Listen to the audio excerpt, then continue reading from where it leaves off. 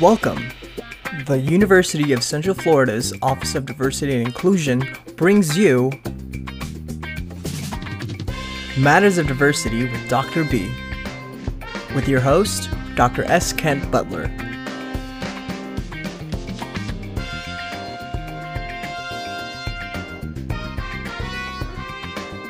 This show is brought to you by UCF Foundation.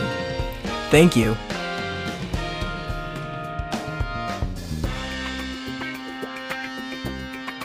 Hotep. Greetings, everyone, and welcome to Matters of Diversity with Dr. B. I'm excited to have you all be with me today, and I'm definitely excited about my guest, Reverend Naomi Tutu. She has been a good friend of mine. How you doing today? I'm doing well, thanks. How are you? I'm good. So as I was kind of sharing earlier, you and I, we met many years ago. Many years ago, letting people know how old you are. When we first met, you were my instructor. Mm-hmm. And so we weren't really friends. We were maybe acquaintances. So, and then maybe I'll shave a year off and say maybe 24, maybe 23 years, we've been friends. And so after I got out of your classroom and got a chance to kind of get to know you a little bit differently. So I'm excited to have you kind of share your story and be a part of my journey in trying to bring to the university a podcast that is really about understanding, how we navigate in this world and today. And you get to bring it from two continents. Your experiences in South Africa and also the things that are going on here in the United States. And so I guess my first question to you is, how are you doing? How are you surviving right now? I know you moved out to California in the very, very nice area of California. So how are things out there? Oh yeah. So I tell people all the time that I've known all my life that God has a sense of humor. And I thought that God's biggest joke on me was having me live in Nashville for 20 years. And then I think that God just had a bigger joke that I'm now living in Beverly Hills. And I'm like, I'm probably the least Beverly Hills person you know. Yeah, I think. Well, no, I don't know about that. You had Wait. See, I can see where that's going already, and I will not stand for it. But no, I mean, I think like most of us, many of us, this time is really a time of stress. I just recently actually did a, a kind of a video, an audio really, with Common Hymnal, which is a group of mostly young people doing praise and protest songs.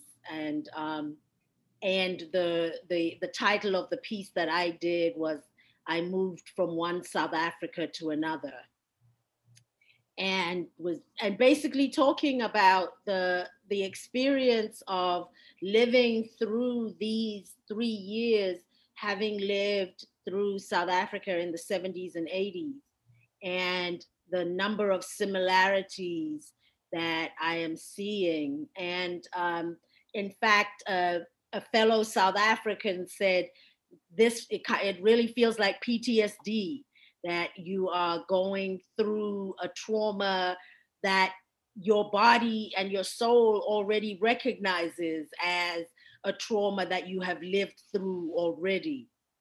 And so it has been a struggle to maintain, even in the face of the level of violence against Black people. I think one of the things that has been like a catalyst almost for me recently was the whole grand jury thing around the Breonna Taylor case. Right. To hear that the grand jurors are saying, no, this was not presented to us. All of these things around her death, we were presented only with the damage to the apartment. And again, this sense of this is a justice system that we're meant to trust takes me back to South Africa, to people being brought to court and just disappearing. And what is yeah. So yeah, it's been a time. It's been a time. So in the work that I do as a counselor, one of the things that you bring up, you say PTSD, but we talk about CTSD, which is continuous traumatic stress disorder, which in our community is those little incidents that continually happen over and over and over every day. And you're like, am I going crazy? What's happening to me? Because you start to have these different feelings throughout your body, right? There's stress that does all these different things to you because of what's going on. And, just last night, and it really struck me. I was watching the news, and the ticker on the bottom of the channel talked about a shooting that happened in Philly. And I was like, what in the world is going on? Right? And so in my mind, I'm like, another person's now passed on. And I believe his name was Walter Wallace. I'm not sure if I'm saying that correctly. And re-traumatized. Everyone in that community has to have been. It was daylight in the middle, and people were all outside. People were seeing it. The person who filmed it was saying, the one I saw anyway, was saying, "Oh my God, they shot him. They killed him." You hear that on the actual video, and so it really becomes, what are we living in? And I'm looking at the video and I'm saying, could they have not de-escalated that in any way? There's nothing that the first thing that they could do was to shoot this person. And when his mother went running to the body and was like, like, what have you done? Can you imagine being the mother of a child who is gunned down in the street? And maybe the child wasn't doing the right thing. I don't know. I don't know the story. All I know is that we have to do better. We have to find a way to be able to de-escalate and get these situations under control, right? People have been asking me, could they have just shot him in the leg? Could they have done, why is it the immediate, the shoot to kill? And I mean, and we can't leave out the fact that race plays a role in this, right? Because how many times have we seen the police able to de-escalate when it's a white person who is being truly violent? Right. I mean, I will never forget that they were able to bring a man out of a house after he had shot and killed a police officer, right? And so you're saying, okay, now if that is not a place that triggers police into going full out force, how is it that seeing somebody who they've had interactions with the family, they know that this is a person who has mental health issues. Right. So you're coming in knowing that, and you still cannot de-escalate. Right. So, and people will say, well, he should have. And I'm like, well, except that we have so many examples of white people who should have, whatever, and are still living and walking today. Right. So you say, you should have complied. I think about it every time I'm driving, to tell you the truth. If I get pulled over, and I don't get pulled over, but when I think about it, but when a police officer siren goes off, I actually have a visceral reaction to it. Oh yeah. And when I'm driving, and I'm like, did I do something? And I know I didn't do anything. I know I'm driving the speed limit. I haven't crossed over the lines or anything like that. But it's an immediate reaction, that just kind of goes through me that I don't know that people understand. Yeah, I mean, I think that people don't want to do the work to understand, right? Because if you do the work and you begin to recognize the level of injustice, and then you don't do anything, then what kind of a human being are you? So rather plead ignorance, plead I don't understand, plead, he should have complied, plead the police are living under threat. You plead anything that will give you ignorance so that you can live in a system of injustice without taking action in your own life to change. To kind of mitigate some of the stuff that's happening in the world. So when you see the parallels between what you grew up in South Africa and here, I'm sure that you had some lessons that you learned in that whole process. Are there lessons for America with this? So I was joking with some friends. I was like, so one of the things that we used to be told at home was, how to deal with tear gas and, the practical things and what happens when the police are shooting tear gas. And, there were the brave people who would throw canisters back at the police, pick them up, and throw them back. And tear gas canisters are actually hot when they shoot them. So you have to pick it up and throw it really fast to not get burnt. And, the things about water and putting Vicks under your nose to counteract. And so I was joking. I was like, hey, here I am in 2020 teaching my children and their friends in the US how to deal with tear gas, something that I never imagined you have to revisit part of the skill that I am teaching my children, right? Wow. So there are things that are just as practical as that what do you do when faced with a situation like that? But the other is that I remember myself in the early to mid 80s in South Africa and feeling absolutely like there is no end in sight, right? That, that the viciousness with which apartheid responded to the uprisings that started in 76 in Soweto, and then were basically rolling up uprisings right until the 90s, that the level of repression that the South African government responded to those protests was at a level that they're shooting children in the streets. They're arresting teenagers and putting them in solitary confinement. They're banning people. They are shooting and killing. You go to a funeral, and at the funeral, the police come and shoot mourners. So then next week, you're at another funeral for people. So that level of repression just felt that it was so heavy, and this sense that how are we ever going to get out of this system? Right. And and that to me is the lesson, is that, over and over people would say, our leaders would say, that a dying horse kicks hardest. And so that to know that all of this response to protest is in fact the kicking of a dying horse that is trying not to die. So apartheid was not willing to die.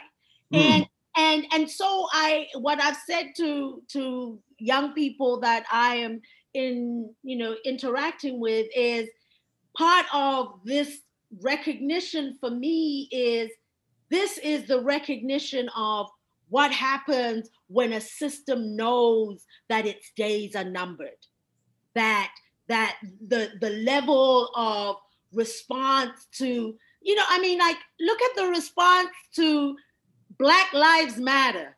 Right. What is there in that to terrify anybody? For it then to become this whole thing about this is a plot to destabilize America. How crazy do you have to be to hear a statement that says Black Lives Matter and turn that into a terrorist threat against the state. Right. And so to me, all of this harks back to those 80s in South Africa, that when a system realizes that it has no legitimacy, Right. that there is no legitimacy, and therefore its only response can be violence and repression. And then to do it in such a way as if it's not happening, or that if it's happening, the victim is the one who caused it. Exactly. And that's exactly, I mean, that's the story all over the world of repressive regimes, right? Mm-hmm. Is that they protect the privileged in that system from knowing the full truth of what's going on. I don't know how many white South Africans came after the end of apartheid and said, we didn't know about the level of police brutality in Black neighborhoods. We didn't know that people were being tortured and murdered, even as those stories were being covered, right? So there's a level in which the system protects those who are privileged from the full knowledge of what their privilege is based on, right, and then vilifies those who speak out against the system, makes it as though they are the problem, not that the issue of racism and structural discrimination is the issue, but that there are these, what did somebody call the, spoiled athletes wanting to kneel on the field. I mean, like, really, this is where you're gonna go. And so you miss the message, right? So I talk about that often, is that a lot of times the message gets co-opted. Mm-hmm. And that's really what I'm hearing you talk about, is like, you've gone through, you shared your heart, you shared your soul, and then someone takes it and twists it. Exactly. And twists it, and it comes out with such violence. And then you're sitting there screaming, turning blue, and you're trying to get your humanity noticed, and it just goes by the wayside. And so you start to wonder, well, what's the point of me continuing to do this fight if all it's going to do is going to turn out to be this way? And, so I have a question for you. A lot of times people say that with slavery here in the United States, goes back 400 years to where there's been this resiliency that comes out of Black people who have lived through all of that, to have lived through slavery and trying to emancipate and to try to get to a point where you have land and to kind of, be able to find equity. Mm-hmm. And some of us have, right? And not all, but to be able to go through all that and then to turn around and kind of forget where you come from, right? Or have other people say that, well, why can't the others of you do the same? The message there, right, is that you're your own problem, right? You cause your own strife. Again, goes back to, why don't you just comply, right? So complying keeps people comfortable, right? In that ignorance that you spoke about. And so what do you account for the number of years of resiliency that the Black and brown communities have, that we're still viable? We still have that hope that things are going to change. So I would have to say, just from my own experience, is what I've always told people, that for me, what has kept me has been the two things that are fundamental, if you like, to my identity. One is being an African woman and having that history, that story of our people, of all the things our people have gone through and have not simply survived, but have managed to thrive, even in the face of racist violence, even in the face of, the kind of massacres that we talk about in terms of Tulsa, the massacres that have taken place in Black communities, as white communities have seen Black communities prosper, that has been seen as a threat. That through all of that,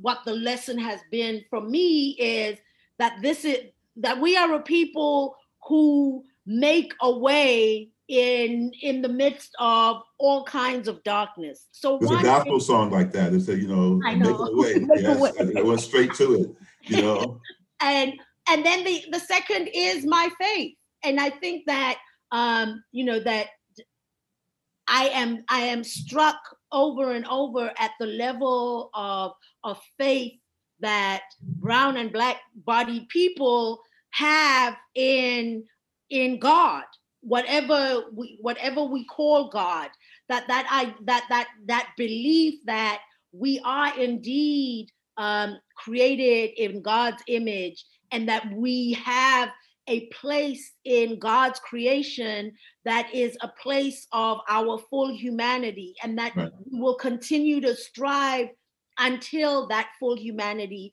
is recognized.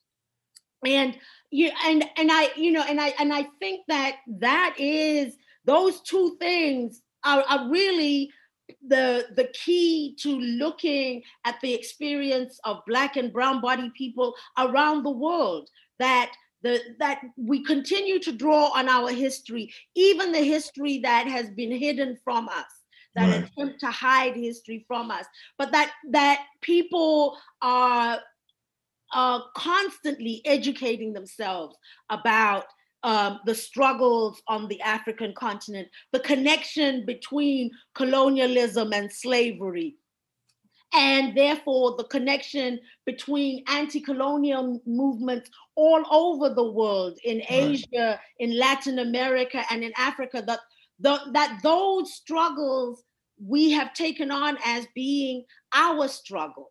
And seeing those struggles succeed in different ways, sometimes with just 2 steps forward, 1 step back, but that consistent push towards a society, a community, a world that recognizes our full humanity comes out of those 2 things. Right. So you speak to it in terms of, we seek equity and a place at the table, but we don't seek retaliation. Yep. In all of this, I have not necessarily seen anyone from Black and brown communities try to take over, right? So the narrative is, you're going to take over. I've heard people say, well, if Black people get in power, there was a fear when President Obama became president. Oh my God, are you going to make all of us white people slaves? And nobody wants to revisit that. Not even Black people want to revisit the horrors and atrocities of that. So if you don't know your history, you're doomed to repeat it. We understand our history and know that we don't want to go back to that. But the narrative is, you can't let Black people get into power, because if you let people get into power, then what's going to happen to white communities? So that's why it's so interesting that when the president currently says things like, they're coming for your communities in suburbia, that message rings loud and clear with people who don't understand their history, because they think that that's what we want to do. And it hasn't happened. Though, Ken, it's not that they don't understand their history. They do understand their history, but they think that our history is the same as theirs, that our aim, because they understand the history of the forced removals of Native people, the killing of Native and Indigenous people in this country, the reservations. They understand slavery and Jim Crow. And so they know their history, as much as they will say, well, that was way, way back in the past. They know it's not way, way back in the past. They know that history. But what they don't understand is that a people coming out of oppression would not necessarily be seeking revenge, because that is the narrative that they have built for themselves. I always was struck by how much people talked about how wonderful the Truth and Reconciliation commission process was in South Africa, and Right. how, that was a different way of dealing after conflict. But you notice that none of the Western powers have tried to use that system in any place where they have been in conflict. So in Iraq, when the US overran Iraq, they completely decimated that government and that military. They completely stripped it away and did not think about, maybe this is a place where we can do a system of truth and reconciliation so that the Iraqi people can rebuild a level of trust in one another. Right. So the truth of the matter is that no, I do believe that the white privilege in this community know their history, and it is their history that scares them in thinking about what we would do. And it was the same in South Africa. They said that Black people wanted to throw white people into the sea, that we wanted to slaughter white people, and that if President Mandela ever became president, white people would not be safe anywhere in South Africa.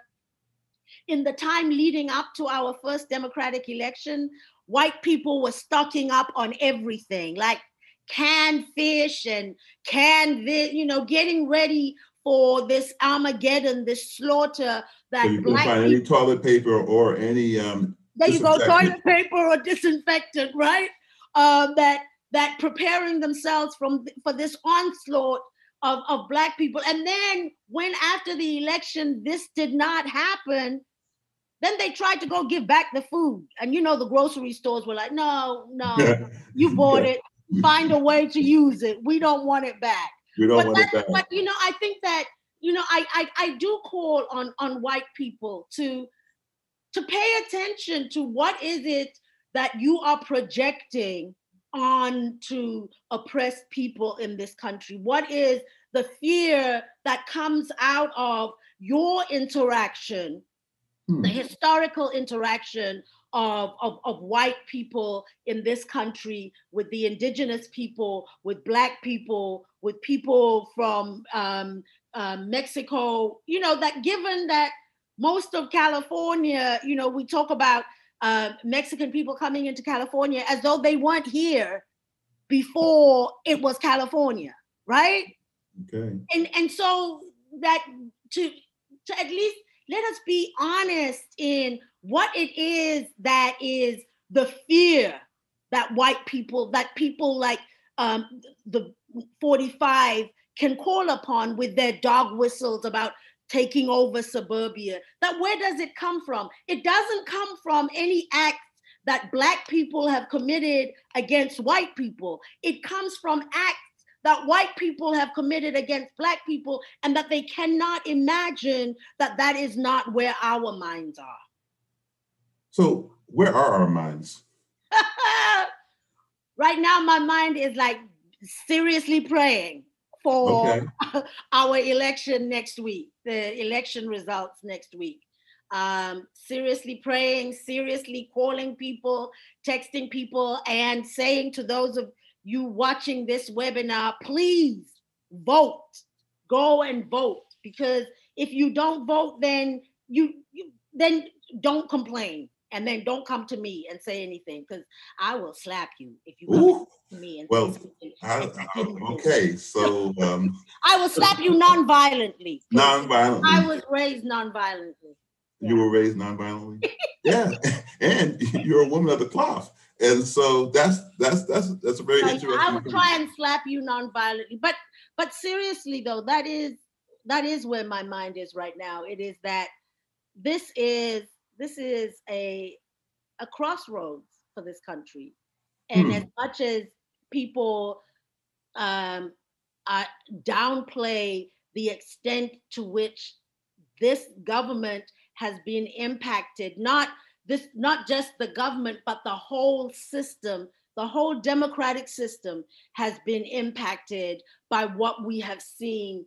I mean, most intensely in this past 4 years, but it has been basically since the 80s, really, that these attacks, if you like, on representative democracy that the US is meant to be have been taking place, both politically and economically. Wow. And so I think that if you don't recognize that we are in a crossroads moment, a moment where we are going to have to say, what is the country that we want to live in, and what is the country that we intend to pass on to those coming after us? Nice, nice. So when we think about all these things that are occurring, the new executive order that's coming down, I know you're aware of that, the confirmation of Barrett on Monday evening. When you think about all of that, what's the thoughts that come up for you with regards to that? So, I mean, partly for me is this amazement, actually, that the majority of Americans are not seeing these as attacks on their democracy. That, you know, that people are normalizing completely abnormal behavior in the political and the economic arena. And one of the things that I have said since 2016 is don't then ask, how could Germans have gone along with Nazism? How could Germans have continued to live normal lives as their country was annihilating people? Right. Because they didn't start with concentration camps annihilating people. They started with executive orders by Hitler about who could be seen as a citizen, about who could own property, about who had the right to safety in their homes and in their communities. That it started off with small attacks, if you like, on the democratic process. And people kept saying, in Germany, they kept saying, well, you know, something horrible could never happen here. We are a cultured and sophisticated country. Right. And in this country, people keep saying, we have checks and balances, even as each of those checks and balances is falling by the wayside and is being completely ignored.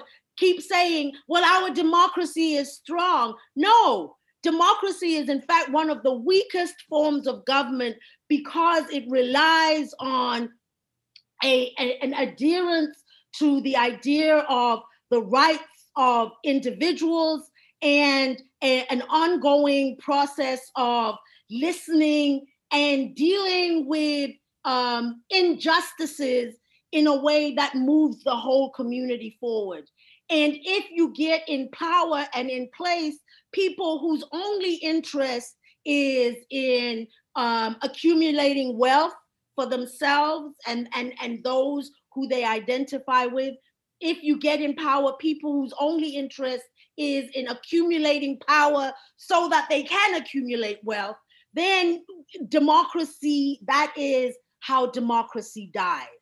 And so what I am most worked up about, I think, is the level of normalization of completely abnormal things.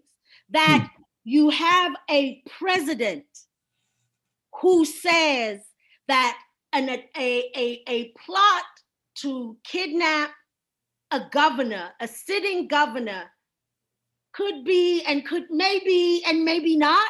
What the hell? How do you then say that we have a system of justice where there is evidence of this plot that, and that a government leader has been threatened. And the idea that, as the plot was being unfolded, that they were going to blow up bridges, they were going to attack the police to sow confusion.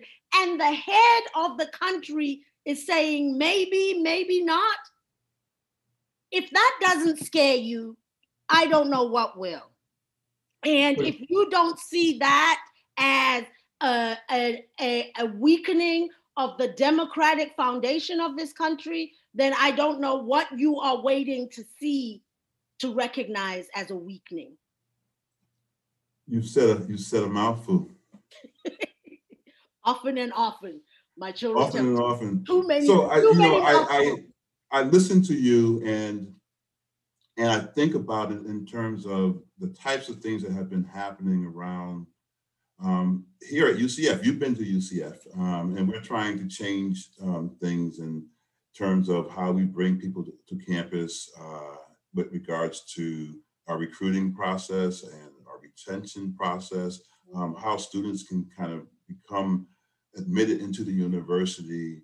When you start seeing all these other things happening, and we're in the midst of COVID and all these things that make people turn against one another, how do we save ourselves?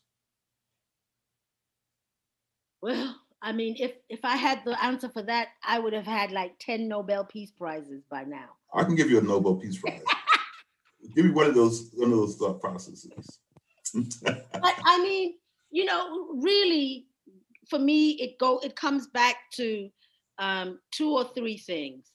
One is that if you are not willing to acknowledge the history that has brought us to where we are today, then there is little hope of moving forward. So I say, let us look at those places. Let's look for the places and institutions that are trying to build a new way, and accept even the small victories that come our way as laying a foundation for us.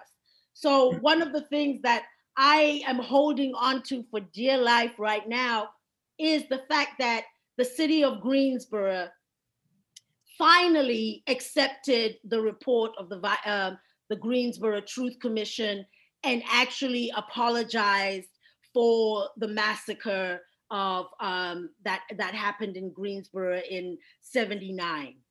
That work that those people in Greensboro who were victims and survivors of that massacre have put in all of these years in saying, we're not going to allow this story to die. We are not going to allow also this history to turn us, the victims and survivors, into bitter people. Rather, we are going to make that history part of our push to heal our community. Mm-hmm. So one is learn our history, learn the history of your particular community. I mean, there are so many hidden stories in the US that people are carrying both the pain of those experiences, and other members of the community are carrying the shame and guilt of those events. And until they are on the table, the pain and the shame and the guilt can never be dealt with. Right. So my one of my big things is, people, let us talk about the history and let us tell the true story of the history, not try and tell a story that is only about making us proud, but tell a story that is really about how we got to where we are. So don't pretend slavery was a paragraph in US history. Slavery was at least 10 volumes in the history of this country. And the economic and political structure that was laid during slavery continues to impact us now. The GI Bill was not we talk about the GI Bill as though, again, it was something that happened in a vacuum and all GIs were able to benefit from the largesse of the nation. when we know that Black GIs were cut out of the educational opportunities and many of the housing opportunities that the GI Bill gave to that launched many white Americans into middle classdom, right? So for me it is, until and unless we talk about the history, we talk about the foundations that have set us on this path, then we are going to continue to say, well, Black people need to want to succeed if they're going to succeed. Yeah. Really? Right. When was that not part of a Black story, a striving for success? So that's one. The second that I would say is that we, in order to keep ourselves from bitterness and to be moving in a direction that is about diversity and inclusion, if you like, is to be those who refuse to allow the questioning of anybody's humanity. And that's a hard one for me, because, when you have people out there saying, with tiki torches, saying, Jews will not replace us, Blacks will not, my first thing is, you idiot, if I were ever to meet you, I would have a few choice cuss words for you and tell you what a low life you actually are. But then where does that get us? That just gets us at a point where we are calling one another low life. So as a counselor, it's like you try to meet people where they are, right? So if I'm trying to help you to kind of see yourself in a reflection of who you are, what you bring to the table, me trying to counteract you at the same level, with the same tenacity, is going to fall on deaf ears because you don't want to hear me. And so that's why you say that have these conversations. It's important for us to have these conversations. And a lot of times people are scared of these conversations, right? Yeah. And so I'm sitting here listening to you and I'm getting pumped up by what you're sharing, right? Because we've done this, I don't know how many times, right? Before COVID, we did it face to face. But so these conversations, so help me with the audience who will watch this and say, well, wow, she was pretty loud and boisterous about those points, right? Because you are a Black woman and you will kind of let your information come forth in the way that it does. But sometimes it scares people, right? Because they say, you should be quiet. You should meet us where we are. You should keep me in my comfort zone, right? And so your realness is really what needs to be at the table. And when you have these conversations, the expectation is the realness will come from the other side as well. So it's not that you are not listening to each other, but you understand that my excitement is about the possibilities of us being able to move forward into a better space. Yeah, and so this whole thing about how we get loud and emotional and so when I was working at the Race Relations Institute at one of our conferences, there was a boisterous conversation going on, and a white woman stood up and said, "Oh, when people are loud, I get scared, and it's scaring me." And I was like, when I want to get really evil, that's actually when I get quiet. Oh. So when I'm quiet, that's when you need to be afraid. Because when I am completely in the conversation, I'm in the conversation with all of me, with my body and soul, and I am, this is who I am. Right. And if you have ever seen evil actually tends to be silent. Evil is not loud. Evil does its deeds in darkness, in hiding, or does not announce itself in the way that a loud Black woman like me announces herself. So Breonna Taylor comes to mind. Right? So that you come in the dead of night and and don't even give a warning to people, that you just bang down the door and open fire. And I in that situation at the Race Relations Institute, I actually did a role play for her, like, I can be the evilest, nastiest person, really, really quietly. That the volume is not that what the where the danger is. The danger is, what are you coming into this conversation with? And and the fact that when we watch the vice presidential debate, that every single Black woman watching that knew that Kamala had been told, play it cool, because we don't want to give them the opportunity to talk about angry Black women. Right. And I have reached a point in my life where I've started saying, you know what?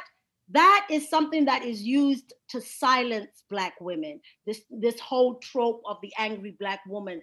And therefore, I am going to step into that label from the beginning. And so often when I'm speaking, I will introduce myself. I say, I am the Reverend Nontombi Naomi Angry Black Woman Tutu, so that it's out there.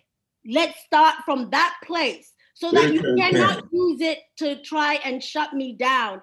If you want to be in conversation with me, an honest conversation with me, this is me. And I want you to come as who you are. Right. So you're dropping the mic a couple of times today with regards to how to come at you or how to come at Black women. And I'm excited about just everything that you always bring to the table. I've learned from you from day one of having you in my existence. And so what makes you give? What makes you continue on this fight in terms of making sure that, the world gets to be right?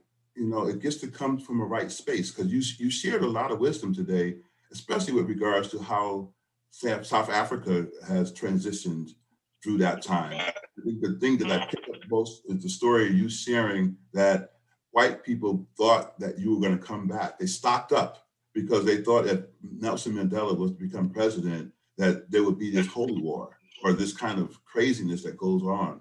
And that wasn't never, ever what the challenge was about, or what the fight was about. The fight was about equality and equity. And so what keeps you going? So a number of things keep me going. One is the people who came before me. So knowing, only one of my grandparents ever got to vote in the land of their birth. And that was my grandmother, my mother's mother, who was 91 at our first election, and voted for the first and last time in her life. Wow. And so having that knowledge that those people continued to struggle, even though, as my grandmother said to me, was that, I struggled because I believed that this day would come in your lifetime. I was struggling for you, for liberation for you. And that, and the fact that I managed to have a taste of it is, like sprinkles on the cupcake. That wasn't what I was holding out for. And so the fact that there were generations of people before me who dreamt of a free South Africa, who dreamt of a just United States, who went to their graves never seeing what it is that they struggled for, and yet continued to struggle right up until their death, that keeps me going. The fact that I have these people who went before me and laid out the path that I have now.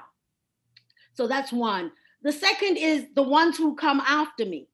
So for me specifically, my children, that I inherited a world that people had sacrificed for me to be the world that I inherited to be a little bit better than the world they inherited. And therefore, I think that I have that responsibility to the generation that comes after me, that to live in hope and to struggle for equity and justice for them.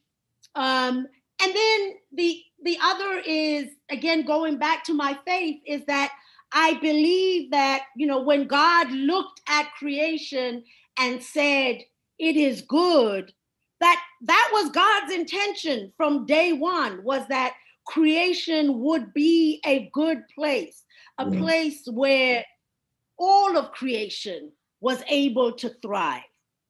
And so I believe that that is part of the challenge of faith, that God calls us to work with her to rebuild that good creation, to take the creation back to that place that God can then look around and again say, this is good. I did really good here. Well, you've always done good. Archbishop Desmond Tutu and your mom have created a soul that has touched the world. It definitely has touched me. Thank you. I can't do anything but give kudos to you, and just the outpouring of love you have given to me, and the mentoring, and the backhand, and the fun. I love you. I know you love me, and I'm in awe of what you have become.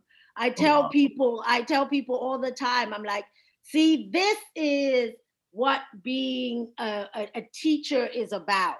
It is the celebration that you can have when you can say the student has far surpassed anything that the teacher could have imagined. And so that you have far surpassed anything that I have done or been in the world. And I am so proud that I had a little bit to do with who you are. A lot to do with it. You also bring it in for my little Summer Joy. You've always bring her up. My queen, Summer Joy. Yes. And so, wow. I just want to thank you. I can't thank you enough for being a part of this podcast. And when I called you and asked you to come and do this for me, you were like, what was it that you said? I said, you don't even have to ask. It's already been answered. And I appreciate that. And I just love you to death. And I just want to encourage others to kind of hear your story. Look past everything and hear the story, and know that we can make a change. You lived through it on two continents. You know what the possibilities are. Exactly. And we have to live and have those as our value system in order to move forward. This is not about hatred. This is really about love. Amen. It's about all of us being able to have equal access, equity for all. And so I thank you, and I appreciate you. Thank you for inviting me. Well, glad to be a part. I try to get you. One of the great things about you being in California is that when I send late night texts, I don't have to worry about you being asleep. Waking me up. So that's been the fun part. But it's really been a pleasure to listen to you today, to hear you drop the mic several times, and again, we'll live and learn from this experience.